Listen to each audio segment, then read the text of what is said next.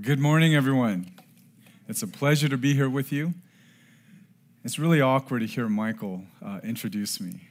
It's like my younger brother speaking about the stuff in the past, and to see him and David here along with their wives and now their children. I knew them since they were in college. And to know someone for that long and to see where God has brought them brings me such joy and gladness. And it's weird. I want to say that it's the joy of an older brother, not a father. Yeah. Well, it's such a blessing to be here. I've known many of the staff at this church for many years, and having been part of the Christian Reformed Church and knowing what God has been doing here has been such a rich blessing. And when Mike asked if I could come and speak today, it was a great joy and a privilege. I want to bring you God's word today.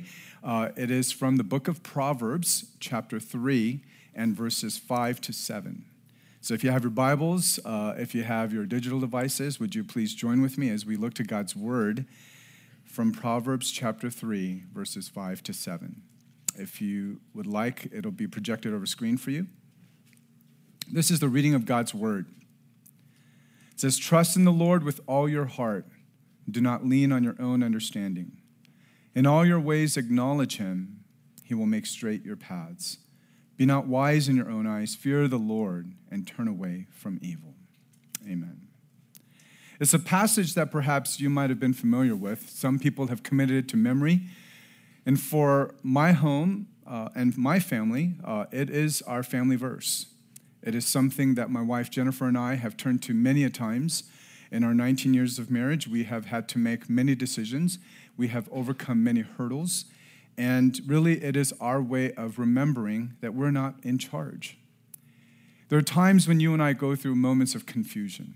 There are times when you need to make important decisions. And during that time, I know that we turn to God in prayer. But here, the call that we find in the wisdom passage here is much more than just simply a moment of looking to God. That there is a context that is given here that the book of Proverbs is a wisdom literature for this side of eternity. That God's word gives us wisdom and understanding that we might have length of days and have peace in our life.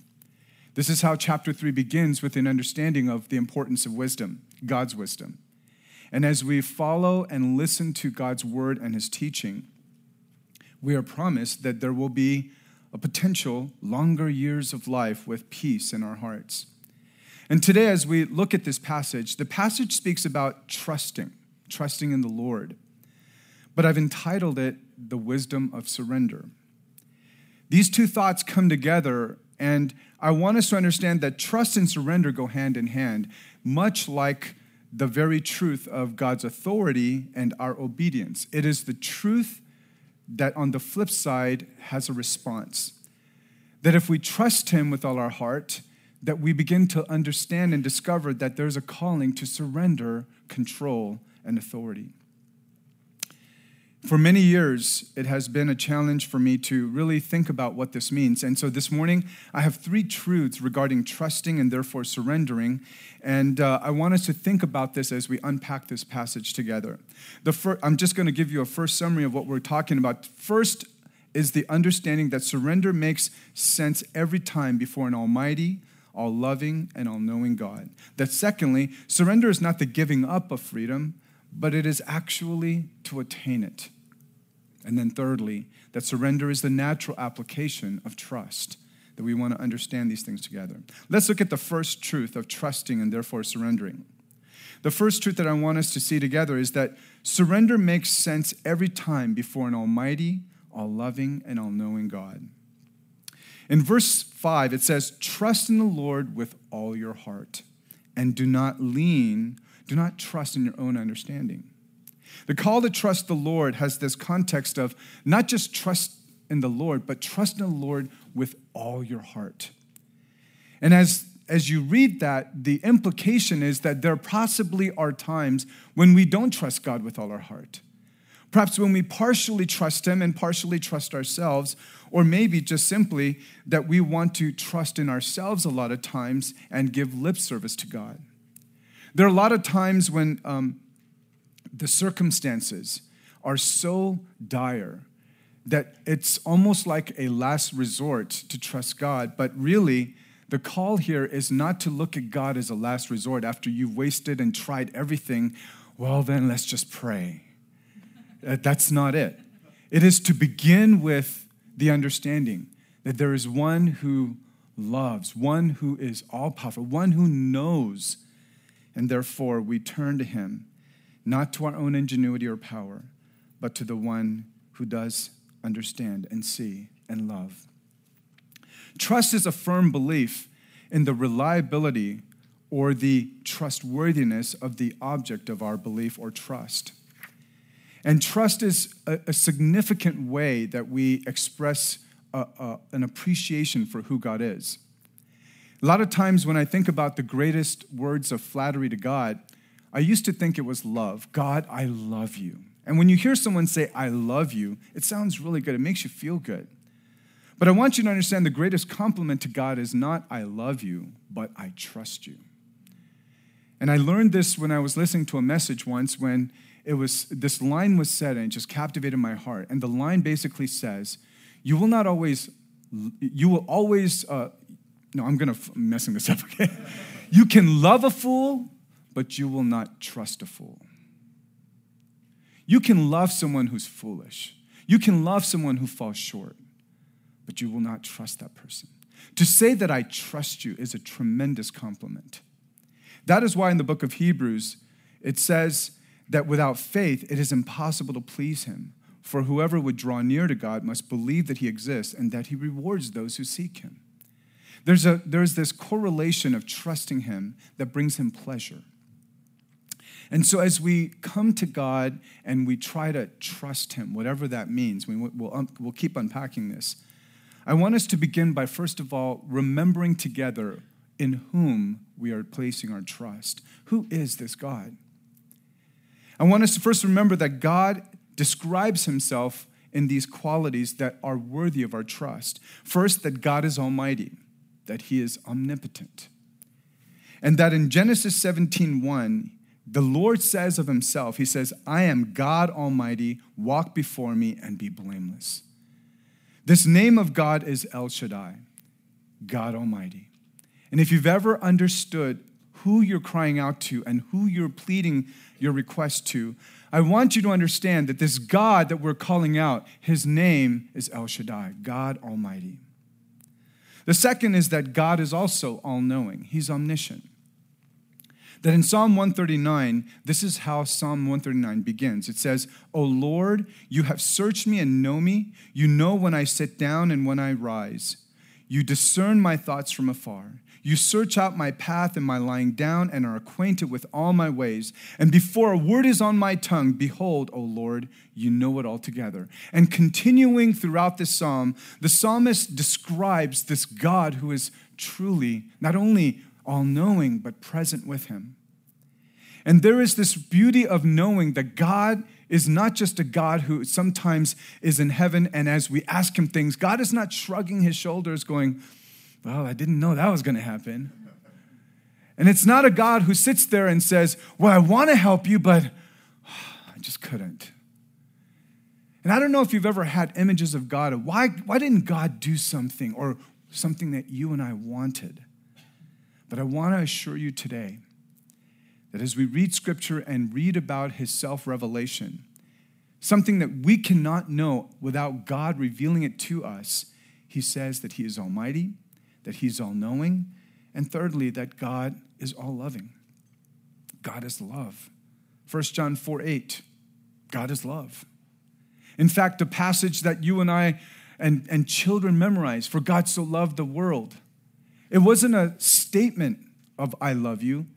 It was a demonstration of I love you. For God so loved the world that he sent his son. He didn't speak from heaven just saying I love you, but he demonstrated by the sending of his son. In fact, we understand that our own salvation in Romans 5:8, that God demonstrates his love for us and that while we were still sinners, Christ died for us. This love is a demonstrating love. It is something that he continues to show, and his greatest demonstration of his love was through his son and through his sacrifice.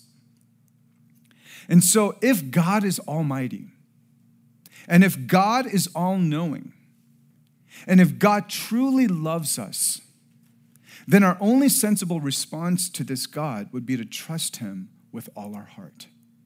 He is worthy of our trust.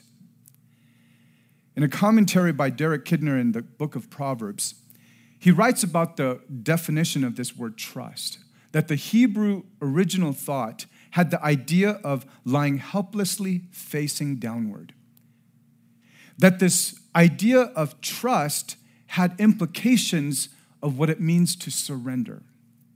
If you've ever been in a situation where you're called to be in a helpless position, there are postures in prayer, for example, where we are sitting instead of standing. Standing, you're ready to defend yourself. Sitting, you're a little bit helpless. Kneeling, you're even more helpless.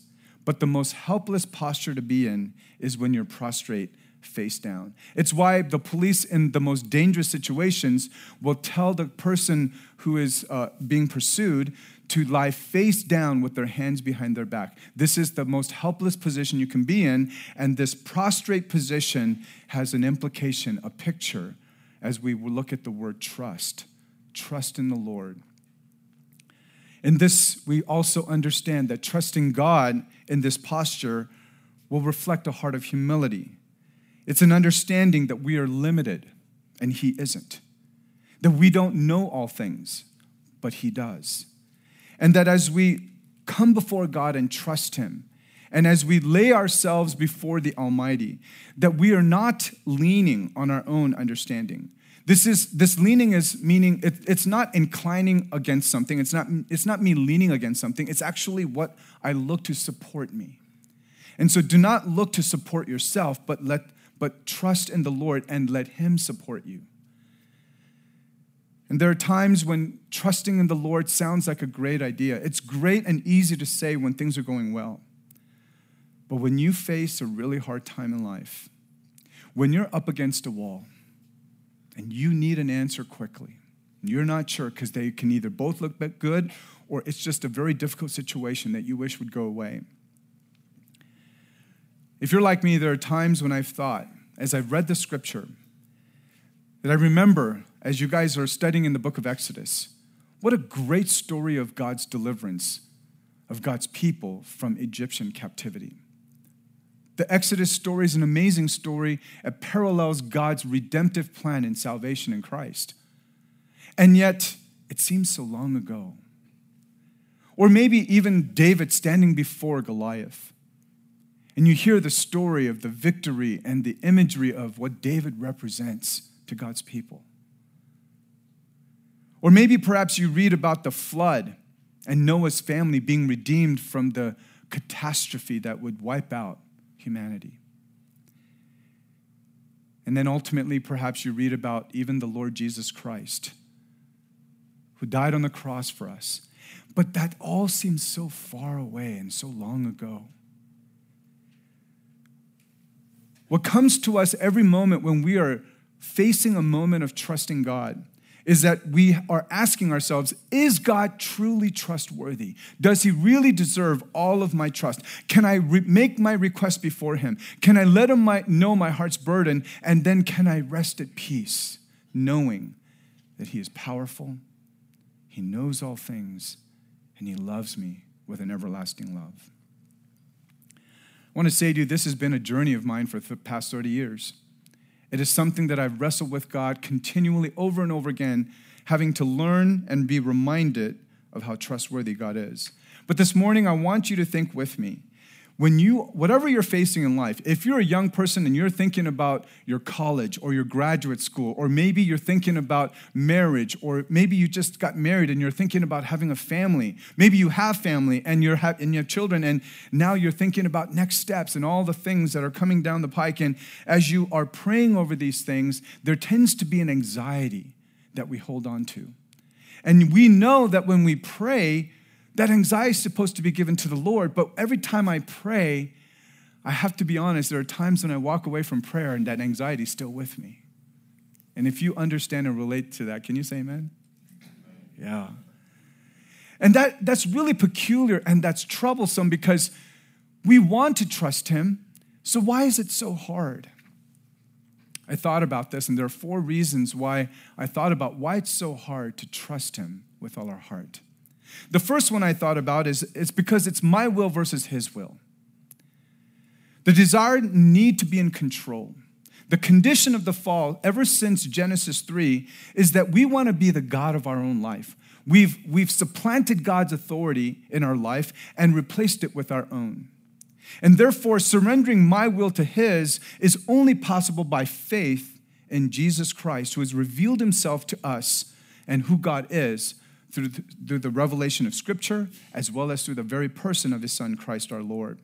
And therefore, to submit to his will and to humble myself before him, before the Almighty, before the Lord of Lords and King of Kings, is a challenge, which means it brings me back to my sinful tendencies of the need to be in control and to be the little g God of my life. The second reason why it's hard to trust the Lord is because I'm afraid of the unknown. As I was preparing this message several weeks ago, I happened to have a conversation with a group of people, and there was a mother of young children there, and we were talking about something, and it came back to trusting God. And I said, why do you think it's so hard to trust God? And you know what she said? She said this. She said, it's because I'm afraid of the unknown. And I said, oh my God, I was laughing because that was one of the things I wrote down. And I was like, yes, I totally agree. Because I don't know what tomorrow holds. And it brings anxiety to my heart. It's natural. Why? Because I was not created. You and I were not created to know what tomorrow holds. You and I were created to have a fellowship with the one who does know what tomorrow holds. And that when that was broken, that anxiety became a part of our daily reality. But then now this reconciled relationship with the one who does know what tomorrow holds is supposed to bring us peace, not more anxiety. And therefore, to trust him means that now I want to release this anxiety of not knowing what tomorrow holds, but that fear still remains. We weren't created to live in the stress and in the anxiety of not knowing things because we weren't supposed to be that person. God is. The third reason why it's so hard to trust in the Lord with all of my heart is because I'm a sensual being. And what I mean by that is I'm used to living in the 5 senses of smell, taste, touch, hear, and sight. This is something that we live in every day. But as we become believers, another sense has been given life. It is our soul. Our soul has been awakened to the true and living God. We're able to fellowship with someone who is not physically tangible or audible to our ears. And you and I have now been given the privilege to interact with him in worship and in daily prayer. To read God's word and not just read words on a page, but to then know that there is someone who is speaking to you through his Spirit. And so this ability, this awareness, this life that was given to us, this 6th sense of the believer is to be able to live in the realm of the unseen. Because trust is the ability to be able to have an assurance of things hoped for and the certainty of things unseen.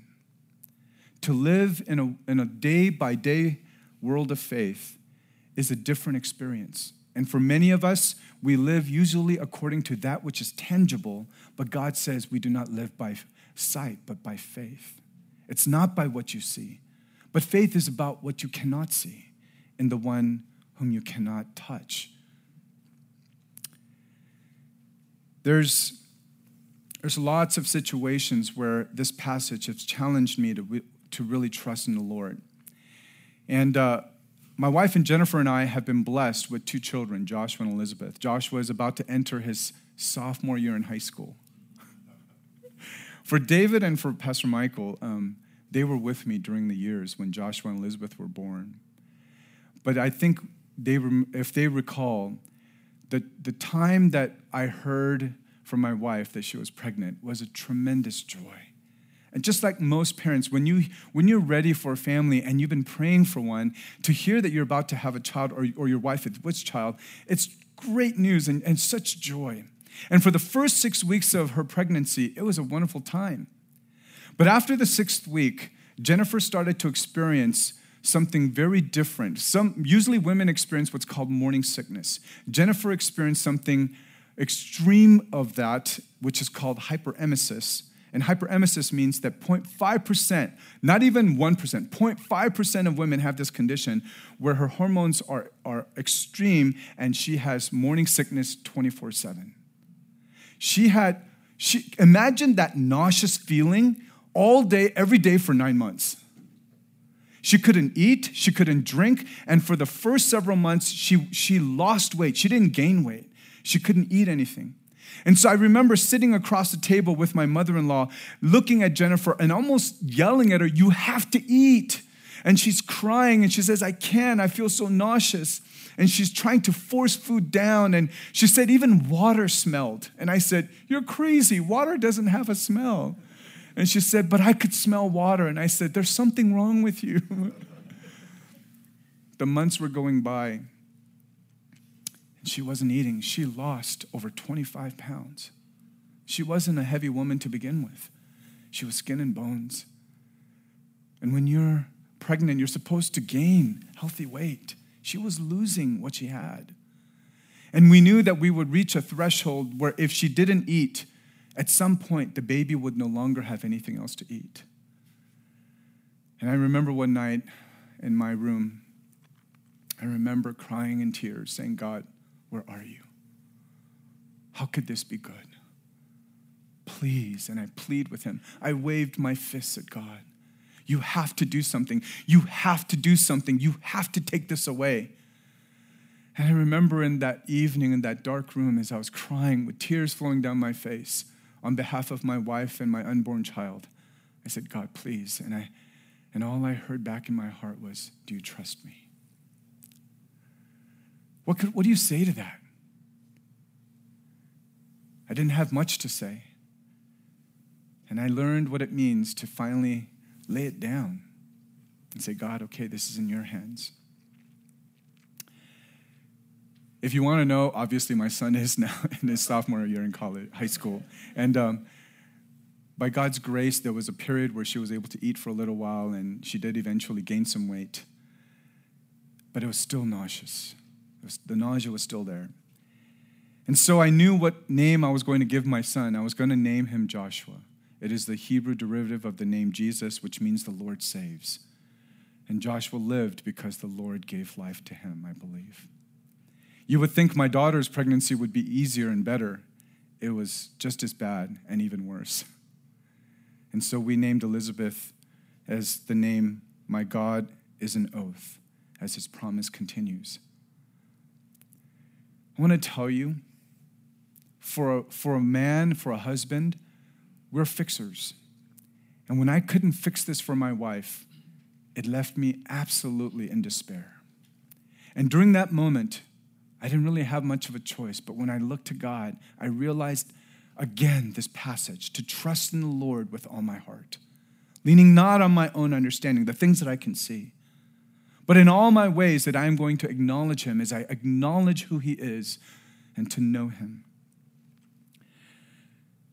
The fourth reason why it's so hard to trust him is that his good and my good might be different.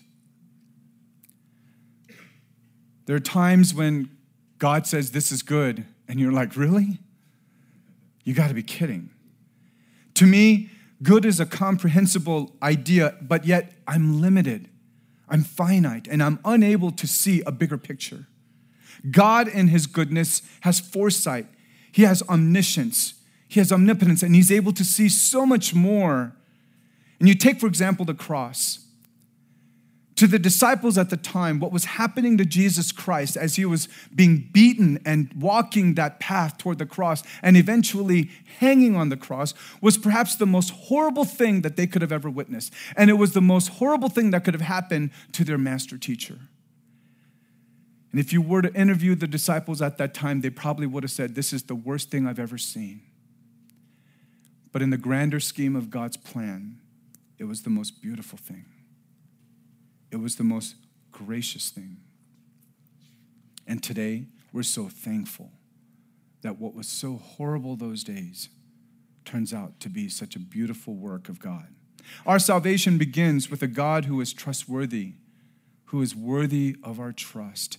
That if he would give his only son, and this is the clincher, this is the anchor I hang on to during the days when I'm struggling, that if God would give his very best in his son Jesus Christ, and he would demonstrate his foresight, his love, and his power to overcome the greatest problem of humanity. It is not cancer, it is not AIDS, it is not heart disease, it is not natural catastrophes, it is sin. Because even if we got rid of all those things, we would still die.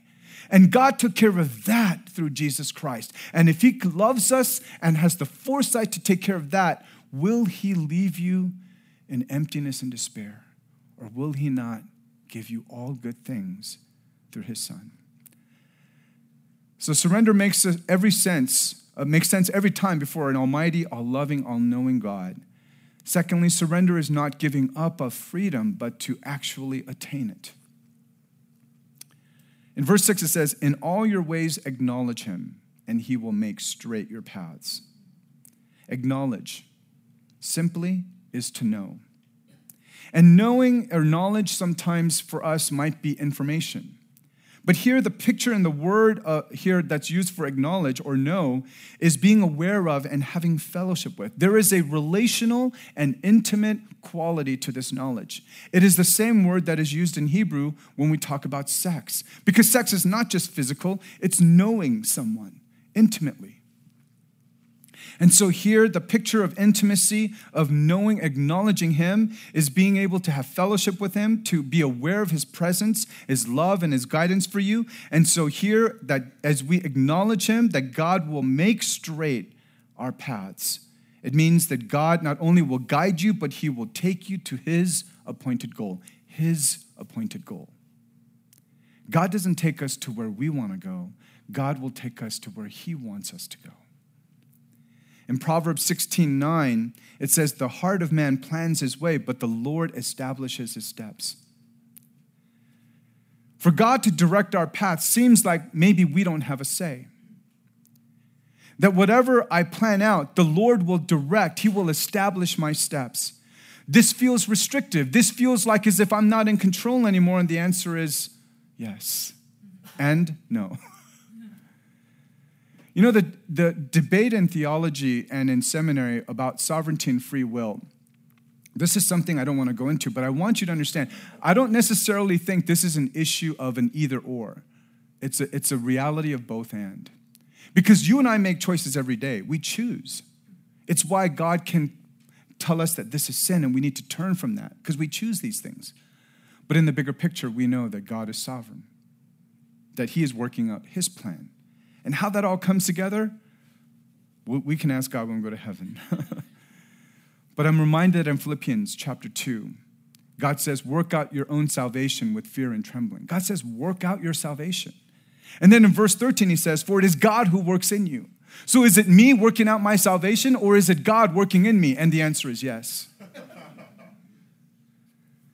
So then what is freedom? Freedom is not the ability to do whatever you want. That is the natural picture we have of freedom. I want the freedom to just do whatever I want. But that's not really a definition. It's the ability to do that which is true to our nature. For example, a cheetah cannot fly. It was made to run, not fly. No matter how much it wants to fly, it will not be able to fly. A fish was not made for land, but for water. And so even if the fish wants to be on land, he's not free to be on land. He will die on land. When he's in water and his natural environment and who he is, that's when he is most free. In the same way, a Christian, by virtue of his or her new nature, for the old is gone, behold, the new has come, is no longer in the natural state of sin, but has now been made free in Christ. And our natural desire is righteousness. That is why sin no longer is comfortable to us. That is why it is no longer the plan of God for us to live in stress and anxiety and worry every day, but to learn to live in the freedom of being able to rest in the assurance that he who knows, he who is powerful, he who loves you will make your path straight. The person we're dealing with is not a lesser or an equal being. He is king. the freedom that you and I are called to experience in Christ, is a great joy and comfort of knowing that he who is supposed to be in control actually is in control. That I could rest in his control, under his care, under his guidance. And that one of the ways that we acknowledge him, and the primary practice of this, is through prayer. The prayer life is something that everyone wishes we did more of. I know I constantly talk to Christians and people who say, man, I wish I just prayed more. But that statement, I mean, we're talking about quantity. How much more can you pray? I'm pretty sure quantity-wise, time-wise, we could pray more. But here what we're talking about is not necessarily just the quantity, but the ability of the heart to be able to let things go in prayer. This is where we struggle with, in our daily life, the difference between what it means to trust God and then the expediency of doing things by our own will, by our own power, by our own ingenuity, and by our own control. And this is the battle that you will face, that I face every day, of daily remembering that I'm not God, that he is. That I'm not ultimately in full control. He is. There are things that you and I can do, because to surrender to God does not mean that you and I do nothing. It doesn't mean that you sit there and if you're saying, God, where is my Mrs. Right or Mr. Right? You're not going to sit there and go, God, just bring her to me, and then you sit there on the couch. That as we do things, why we do it, and for whom we do it, are brought before God again. That as I have this anxiety, as I have this worry about my business, about my future, about my career, about my married life, about what things are not going well, that as we lay these things before God, that we understand that there is a freedom to know that he who does know is guiding. Ken Sande, in his book Peacemaker, A Biblical Guide to Resolving Personal Conflict, writes this. He says, trusting God does not mean believing he will do what you want, but rather believing he will do everything he knows is good. There are a lot of times we're looking to God in prayer, and we often make prayer this constraining of wanting God to be my servant. I want God to do my will. Instead of me understanding that in prayer, I realize who's in authority, I rest in that authority, and now I'm free from all the things that worry, anxiety, and all the anxiety, and understand that there is someone who loves me and cares for me, and that I surrender these anxieties to the one who has power, who does know what tomorrow holds, and who cares for me deeply, so that the outcome is not something that is undesirable, but good. And so surrender makes sense every time before an almighty, all-loving, and all-knowing God. Surrender is not the giving up of freedom, but it is actually to attain it, to live free in this nature of trusting God and having a relationship with him. And that thirdly, surrender is the natural application of trust. In verse 7, it says, be not wise in your own eyes. Fear the Lord and turn away from evil. And so you and I are left with a choice to trust ourselves, to be wise in our own eyes, or to trust in the Lord, to fear him, to have reverence for the Lord, and to turn away from evil. Now, if you hear the word evil, maybe many of us would think, well, that's easy. I'm not going to turn toward evil. It's not like, yeah, evil, let's go. Most of us probably wouldn't even have a problem with that. But I want you to understand that when we talk about what sin or evil is, by essence, it's not just speaking about immorality or these heinous things that people might do, like murder, or relational sins like adultery. But in the moments of life, the definition of sin and even what is evil is actually rebellion against God, where I take authority and control and do as I please. That in moments of anger, if someone cuts you off or someone says something that's disrespectful or offensive, that we feel justified, that we don't care what God says. Even if he says, vengeance is mine and I will repay, says the Lord. I say, no, I'm not going to wait for you. Vengeance is mine and I will repay in my own time. I will be both judge and executioner. That person wronged me and I'm going to make sure that person knows that that person wronged me.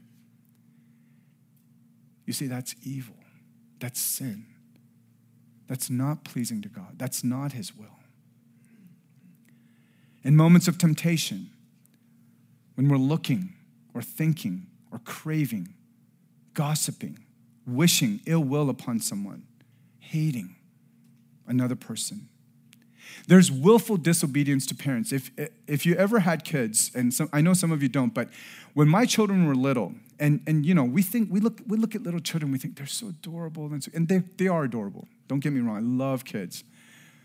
But they're also truly a picture of our sinfulness.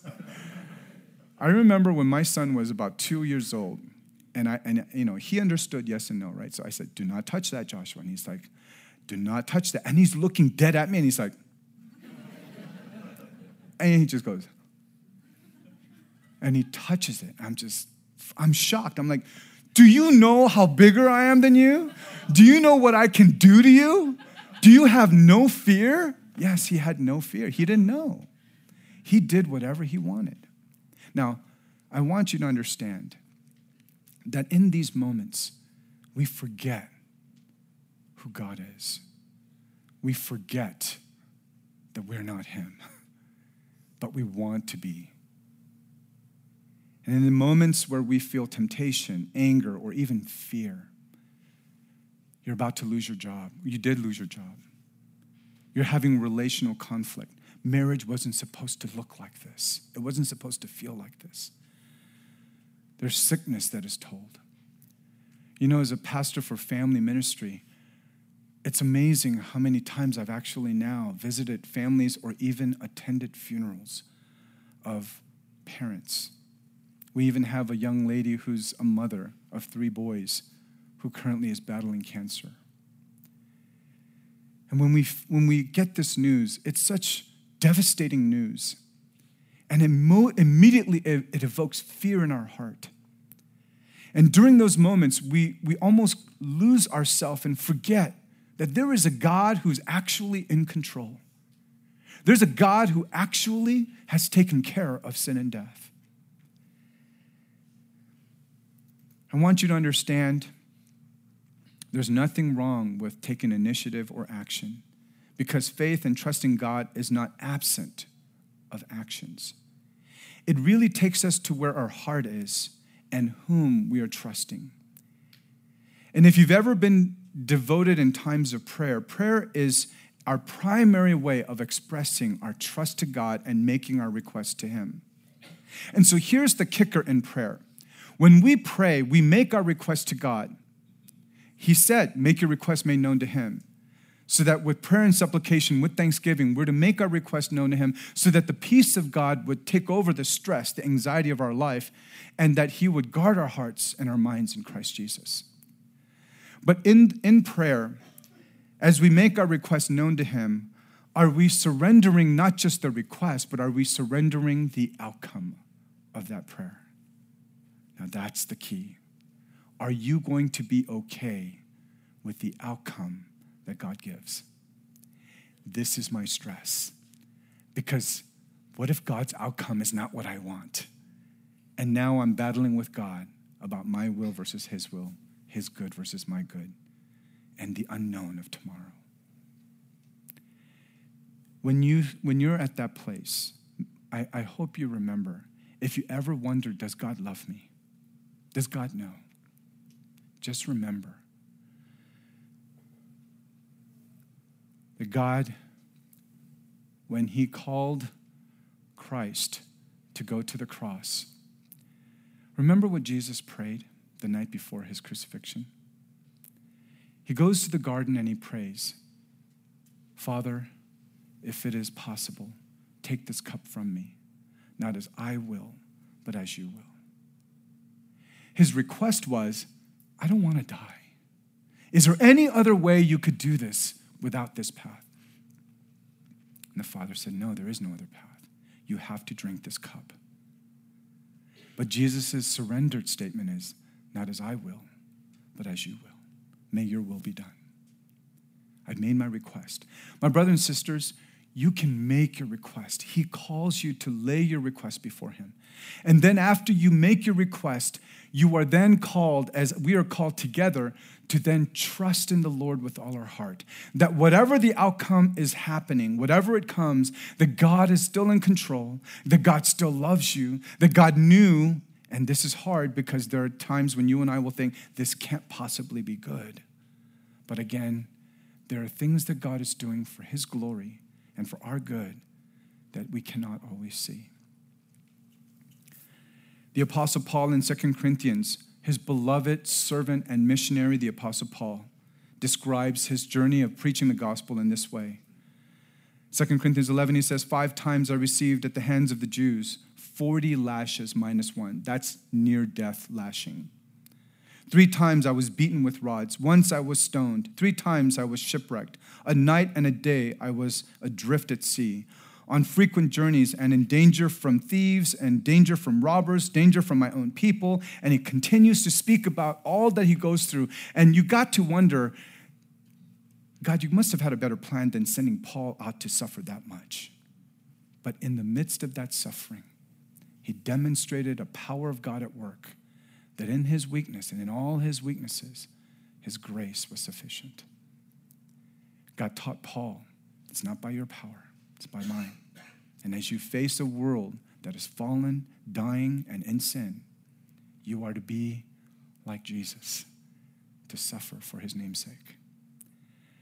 Could it be possible that a good God would let this premier apostle suffer so much? Could God call a faithful man like Job to go through so much suffering?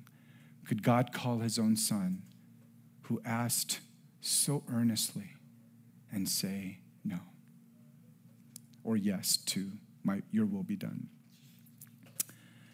I want to leave you with this story, and I hope this helps you when it comes to understanding who God is.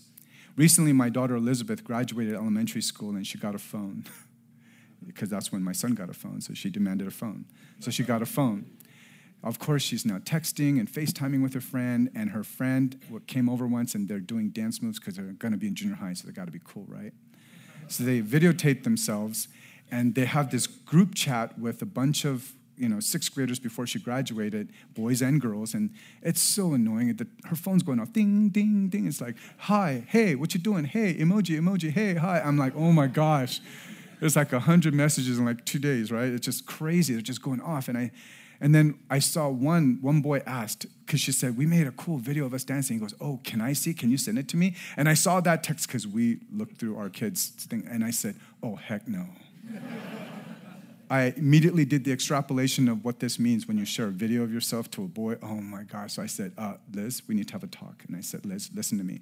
I know this is fun. I know you want to know what everyone's saying. But I said, group text is only important for study groups and for when you're planning a party. And afterwards, you get rid of it. So I want you to understand, I want you to get rid of your group text right now. And she's crying. She's like, but I want to know what they're talking about. I'm like, yeah, FOMO is bad. This is not right. You shouldn't live in this anxiety every day. And she's crying, and she's like, Dad, why? Why? Please don't. And I'm like, Liz, does Daddy love you? She said, yes. And she's crying. I said, do you trust Dad? And she said, yes. I said, then get rid of the group text. She did. She did. She petitioned to me again if she could have it back. But I said, Liz, does Daddy love you? Do you trust me? Then be quiet. It was hard. My brothers and sisters, it doesn't mean that God says be quiet. But I want you to know there are a lot of things we don't know, we can't see. But know that he loves you and that you can trust him. You could hand it over to him, and whatever the outcome, he's looking out for your best interest. I hope you believe that, because he wants to use your life to touch a lot of other people's lives. And sometimes that could mean some hardships. It is this idea with which we come to the conclusion of understanding that what Jesus did didn't seem so good at the time. But as we trust the Lord, We're so thankful that we make mistakes. We take back what we pray. We hold on to it. We grip it so tight. But I'm so thankful that every time we fail in this, every time we take control, every time we don't trust him, there was one who did surrender. There was one who trusted him and gave his life over him so that you and I, every time we fail, we are still covered in the amazing grace and love of God. And this is why we worship him. This is why we follow him. This is why his name is sweet to our lips. And this is the one from whom we make our request, and he knows. He understands, he loves, and he calls us to trust in him with all our heart, leaning not on our own understanding, that in all our ways that we would acknowledge him, and he will make our straight paths, that we will not be wise in our own eyes, but we will fear the Lord, and we will turn away from evil. This is the will of God, honoring to him. Let's pray. Our Heavenly Father, I want to thank you for this morning. Thank you for the men and women who are here. Thank you for the privilege for us to give your name the due glory and honor and praise. God, as we think about this passage and the wisdom of surrender, I pray that you would help us to understand that as we surrender ourselves to you, we're not surrendering to a God who is impotent and who doesn't know. We're not surrendering to a God who looks out only for his own interest, but one who does look out for our interest as well. And I pray that if there are some brothers and sisters here today that are struggling, that are holding so tight, Holy Spirit, would you remind them that God loved them so much and that he promised, and as he is trustworthy of his promises, that as he sent his Son, so shall he return and deliver us from all evil. And until that day, would you give us the strength to trust in you with all our heart, leaning not on our own understanding. And we pray this in Jesus' name.